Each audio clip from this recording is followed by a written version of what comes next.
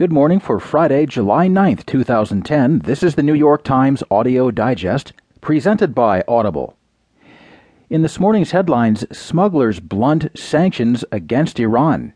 A judge rejects a federal ban on gay unions. 10 plead guilty in aspiring case as swap unfolds. In the national news, grim sleeper fuels debate on DNA procedure. 4 are charged in a brutal New York killing.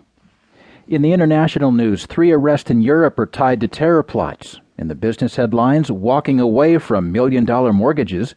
Retailers are reporting lackluster sales in June, and in a move to combat debt, Greece approves a pension bill.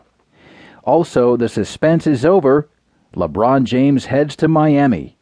Those stories, more national and world news as well, and a roundup from the sports page, along with the opinions of New York Times columnist Paul Krugman.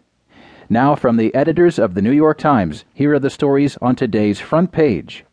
The top story is written by Sam Dagger from Penguin, Iraq.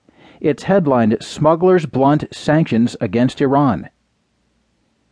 Even as the United States imposes new sanctions on Iran, one of the biggest gaps in American strategy is on full display in Iraq, where hundreds of millions of dollars in crude oil and refined products are smuggled over the scenic mountains of Iraqi Kurdistan every year.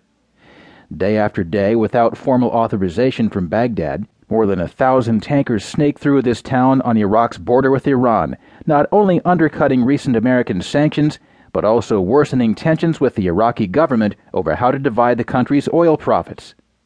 The scale and organization of the trade has raised concerns among American officials here, said one senior American official in northern Iraq, who would speak about the Iran oil trade only anonymously following diplomatic ground rules. They fear the proceeds from the sales could be flowing to corrupt Iraqi politicians and benefiting the Iranian government, even as the United States has approved new unilateral sanctions against Tehran, imposing penalties on foreign entities that sell refined petroleum products to Iran. A senior Kurdish government official said that the benefits from a business he described as elaborate and huge went to the region's 2 governing parties and affiliated companies, and that officials and politicians in Baghdad were involved as well. Smuggling of oil and other goods and commodities along Iraq's porous borders thrived in the 1990s, when Iraq was under international sanctions. But the semi-official nature of the current trade underscored how business interests had trumped the messy politics of Iraq and the region. The trade is supported by an estimated 70 mini-refineries known in the industry as topping plants, said the Kurdistan region's oil minister, Ashti Harami. They're dotted around the Kurdistan region and Kurdish-controlled areas in nearby Kirkuk and Nineveh province, he said, and many of them are unlicensed. Abdul Karim al-Loibi, Iraq's deputy oil minister for production, said he was unaware of oil exports to Iran from the Kurdistan region, adding that all the mini-refineries were illegal. Analysts say that the Kurdish region's oil trade with Iran provides a revenue source that it does not have to share with Baghdad, at least for now, diminishing its reliance on exports to Turkey. It also grants them leverage in resolving oil and internal border disputes with Baghdad.